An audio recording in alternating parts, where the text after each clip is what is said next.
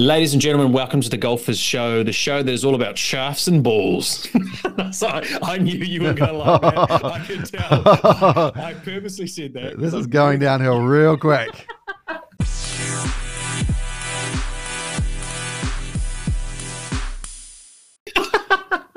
So today, once I say there's a lot, full disclosure. Now, this whole golfers thing that we're doing with Golf Media, this is Michael's child. You know, you've birthed this idea and it's working and it's great stuff. So I'm new, you know, you've brought me into the fold. So there's a little part of me that quite likes just testing the boundaries with you. Yeah, well, if it's my child, then you're not babysitting ever again. Yeah. Okay. All right. Great. Cool. Well, we're here with the Golfers Show, and today we're chatting to Stephen Hayes. He's the Golf Services Manager at Akarana, and he's got a nice story as to how he's ended up there and where he wants to go. He's early in his administrative career, so we'll get his insight. Well, I'm just going to pause you right there, buddy. What is Akarana for those that don't know?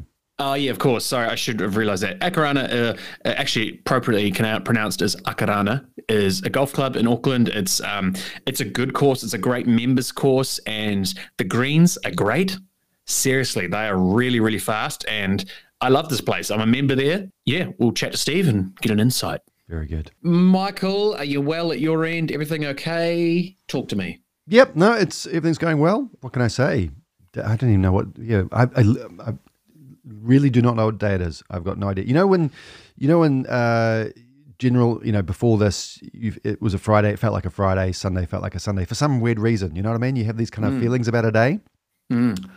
I don't have that. I've lost that. So Kes was saying to me my wife was saying to me last night, it's Friday night or whatever, and I was like, is it? I don't know. It doesn't feel like it. Who cares? Yeah. Does that make any difference? What is it? It just feels like one long day. Yeah, exactly. Everything's just a big, like time is, crazy. Yeah. Crazy. Those people who are still working, they, the essential workers, I'm sure they've got that structure that kind of reflects the working week. But yeah, at the moment, it just feels like a big blob of time. Do you think people are going to find it easy to get back into, regular routine, like actually go back to work? Like there'll be some people be like, this has been kind of good. I've been kind of enjoying waking up when I want and playing PlayStation or watching Netflix. And what do you think people are going to, how do you think people are going to behave having to go back and clock in at 8:30 and finish at 6? What's going to happen there? Well, I went for a walk yesterday and bumped into one of the neighbors, and she was saying that she is really taken aback by just how lazy she's become. So she's a mum, couple of kids, and she's just saying, yeah, I'm really lazy right now. So I feel like people have just taken their foot off the gas and they've realized that their engine needed some looking at. Yeah, it's going to be interesting. I think we'll transition and things probably will, as soon as people feel safe, I think it will be all go. People will spend, and they'll be out there getting it done. But I think it'll be a slow wind up before people will really get back to being productive again. I guess that's speaking from my experience, but yeah, it's going to be weird being productive. It really will be. It will be. Well, what's the first thing you're going to do? Where's the first place you're going to go? Oh man, I can't really think of anything better than a golf club. But do you know what I miss? Do you know what I miss, Michael? What's that? I miss going to a bar and I miss restaurants. I know that's pretentious, but I just do. I miss going up and going, yeah, I'll have the IPA, thank you. And then they pour it and you drink it and it's lovely. Well, you're going to be missing that for a while, because under, the next level that we're going to be living under, that ain't happening. Yeah, I know. But beers at home is just not the same. Beers at home is good. Beers at home is much better than no beers. But bar beers are the best beers. And I miss that. But and then definitely golf. Yeah, definitely. I can't wait to go practice some damn putting, because at the moment I don't know where I'm going to be hitting the ball. Not good. Not good. Yeah. A question for you, Michael. Yeah. How many golf clubs are you allowed in your bag? It's 14, isn't it? Correct. Okay, I was just checking, just in case. I was looking at today, and they sort of explained the story as to how that came to be. Apparently, in the 1920s, golfers were only using hickory shafted golf clubs because that's as far as the technology was going.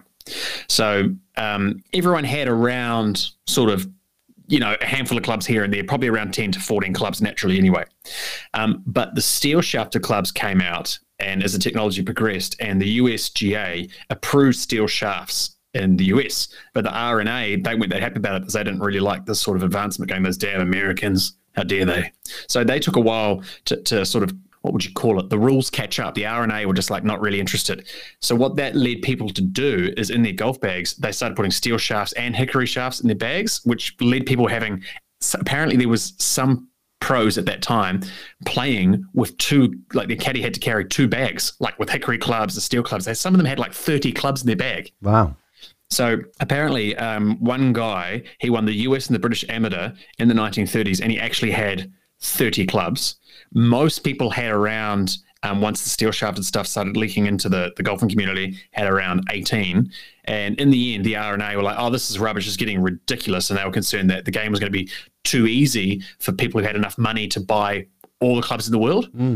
So they came and said, we need a limit. And they just ended up having 14 clubs. And that was just like the sort of arbitrary number. I can't find any thing to say why 14, but I think that was the number they just ended on. So it's been that way ever since the 30s, almost 100 years. Yeah, it's interesting. Yeah, I've always wondered that because, 14 just sounds random. Why not 18 to match the number of holes or, Yeah. Well, because one of the strange things about having more clubs in your bag is if you get caught trying to call someone out for it, you actually look like the loser. It's a very strange thing to police. I've played with people where I've looked in their bags, and these have been in tournaments where you're like, hey, what are you doing, mate? And you go, geez, there's 16 clubs in there. But if you say it, you've then been that guy who's called them out for it, and then all of a sudden the whole atmosphere for the rest of the round is dead. What do you do? What do you do there? Well, that's part of the tradition and I guess I want to say romance of the game or charm of the game is that it's self-policing, isn't it? Because there's so much you can do on a golf course without anybody looking. So I guess somebody looking in your bag is kind of not quite in the spirit of the game because you're supposed to be looking after your own business, if that makes any sense. Yeah. The only thing is getting somebody to check your scorecard. That's the only thing that requires auditing, if you will, by your fellow player. Yeah, true. Golf really is the only sport where you do self-police like that, whereas a lot of other sports I can think of, you kind of want to get away with breaking the rules. Little nudging of the rules here and there. You're trying to bypass them a little bit. Yeah, we don't have anybody like that in golf, really, do we? Yeah, Patrick Reid. Absolutely. Well, they're funny. I played with my cousin quite a few years ago. I noticed in his bag that he had. I sound like I'm the club police, but it was ridiculous. Like he literally had about 25 clubs because he was just a kind of a non-golfer. And I said, mate, you're only allowed 14. And we just had a bit of a laugh. So he snapped a few over his knee and threw them into the bush. Oh my God. That's the sort of. He got rid of those hickory clubs real quick. Yeah, absolutely. He threw the hickory into the hickory. So today, let's catch up with our man, Stephen Hayes. Love it. And here he is now, Stephen Hayes. Happy quarantine to you, sir. You too, boys. How are we holding up? We'd love to see you in person, mate. Exactly. I know. Hopefully just a few more days, eh? Yeah, absolutely. Just a few more days. How's it through your eyes at this point? I guess it's just the uncertainty, if you know what I mean. And there are a lot of revenue streams that are going to dry up. So it's just sort of re-strategizing sort of on what sort of revenue streams you want to sort of hone in on, I guess, because we won't have any of the corporate activity. It'll just sort of be, I guess, once we get up and running, it'll just be sort of member-based, and the clubhouse won't be functional. Obviously, under level 3, the bar will be closed, the cafe will be closed. So just really looking at how we can maximize that, and with obviously things turning into a recession in time, trying to get the members the most value they can out of their memberships. There will be procedures in place where sort of the whole golfing experience becomes a little bit more contactless. So everyone will have to book in online or ring up the shop. You can't just turn up and expect to play, if you know what I mean. Okay. So those sorts of procedures, so no swapping of cards and just the usual sort of no rakes and bunkers, no flags being taken out of the holes, that sort of stuff, and then limit the group sizes that you go out and play with. Yeah. And what sort of condition is the course in at the moment, Steve? From what I understand, it's really good. Oh, wow. Not that bad. Yeah. I don't know if it's because we've got quite a lot of kikuya out there, so I don't know if that sort of just holds its shape a little bit more, or if the greens, just really, really happy that we got to get out there and cut the greens, because they are obviously, most people like Akarana for the greens and the consistency they have throughout the year.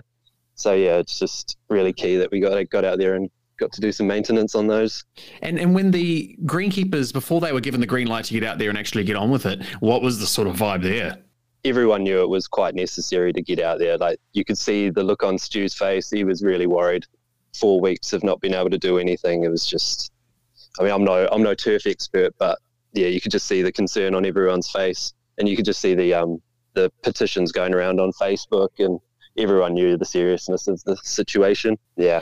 And you've been thrown in the deep end here, Steve, because how long have you been the services manager there now?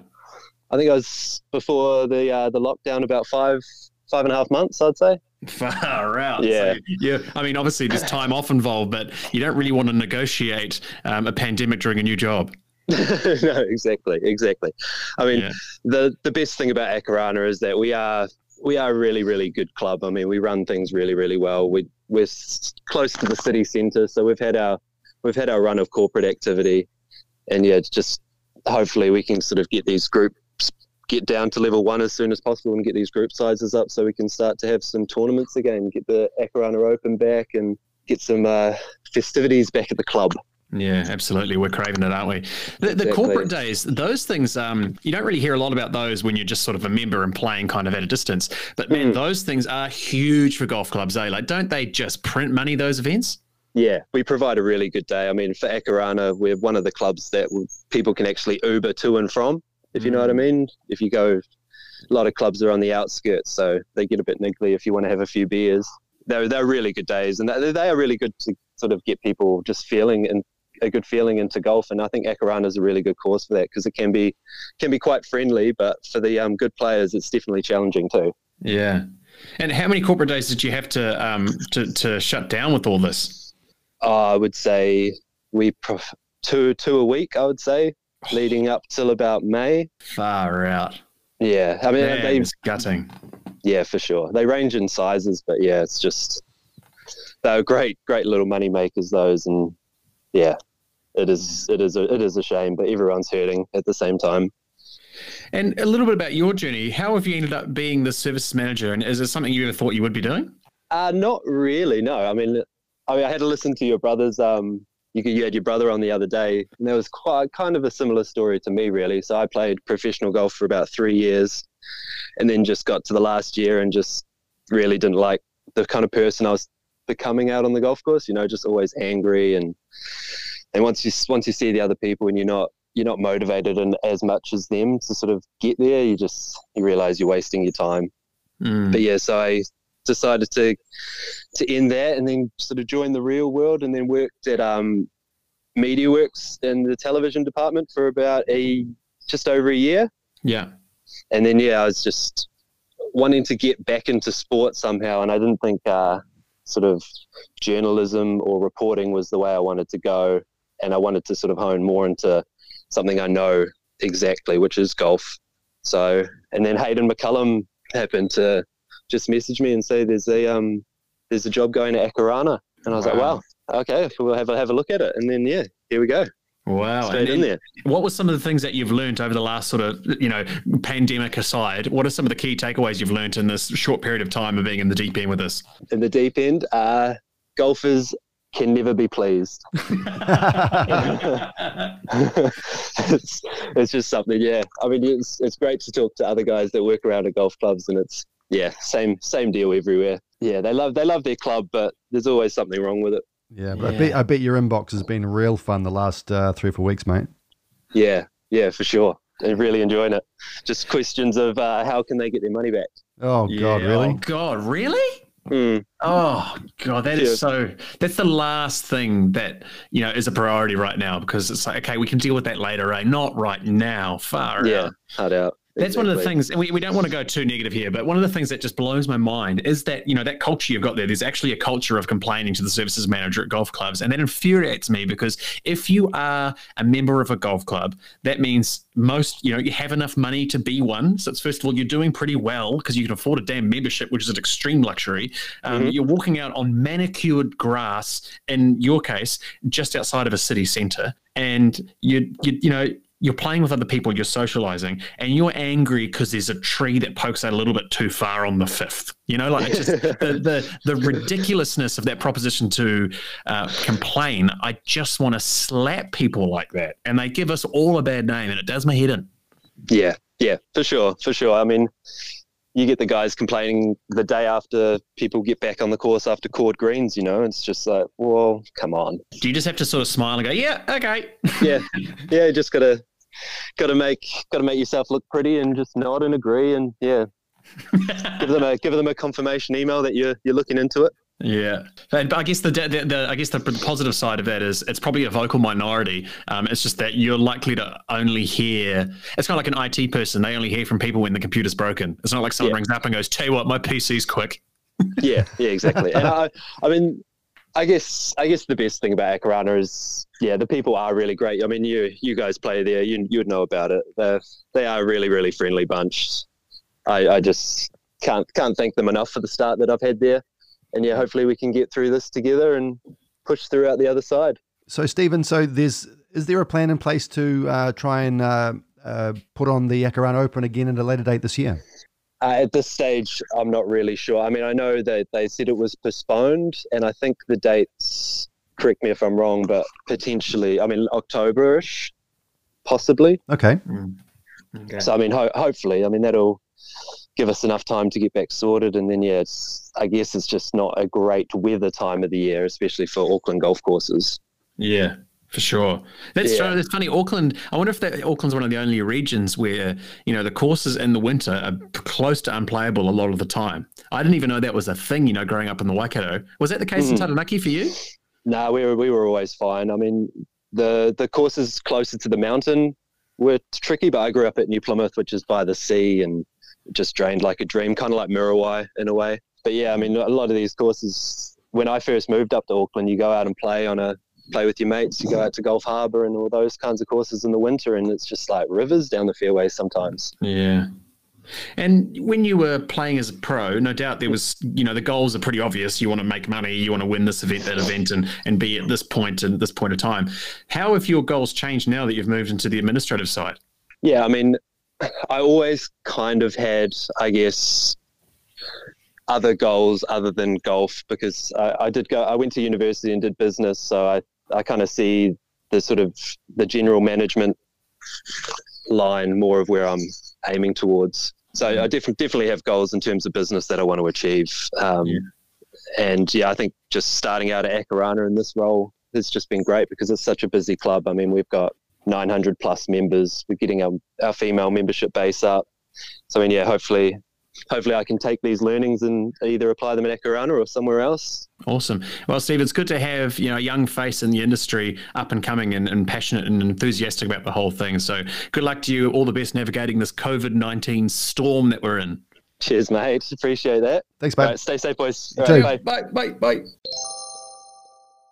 I love Akarana Golf Club. When I came back to New Zealand from the UK, I wanted to start playing again. And a lady that I was at the radio station I was working for, she goes, "Oh, do you play golf?" I was like, "Yeah." She goes, "You should join Akarana. It's a really nice club. It's really friendly." And I got there and it was exactly that. People from all walks of life. Everyone was really nice. And I know we were talking a bit of smack there about the members that moan, but every club's got 10% of losers. It's a case. That's what golf is. And speaking of the 10% of losers, I'm actually a member there as well. Yeah.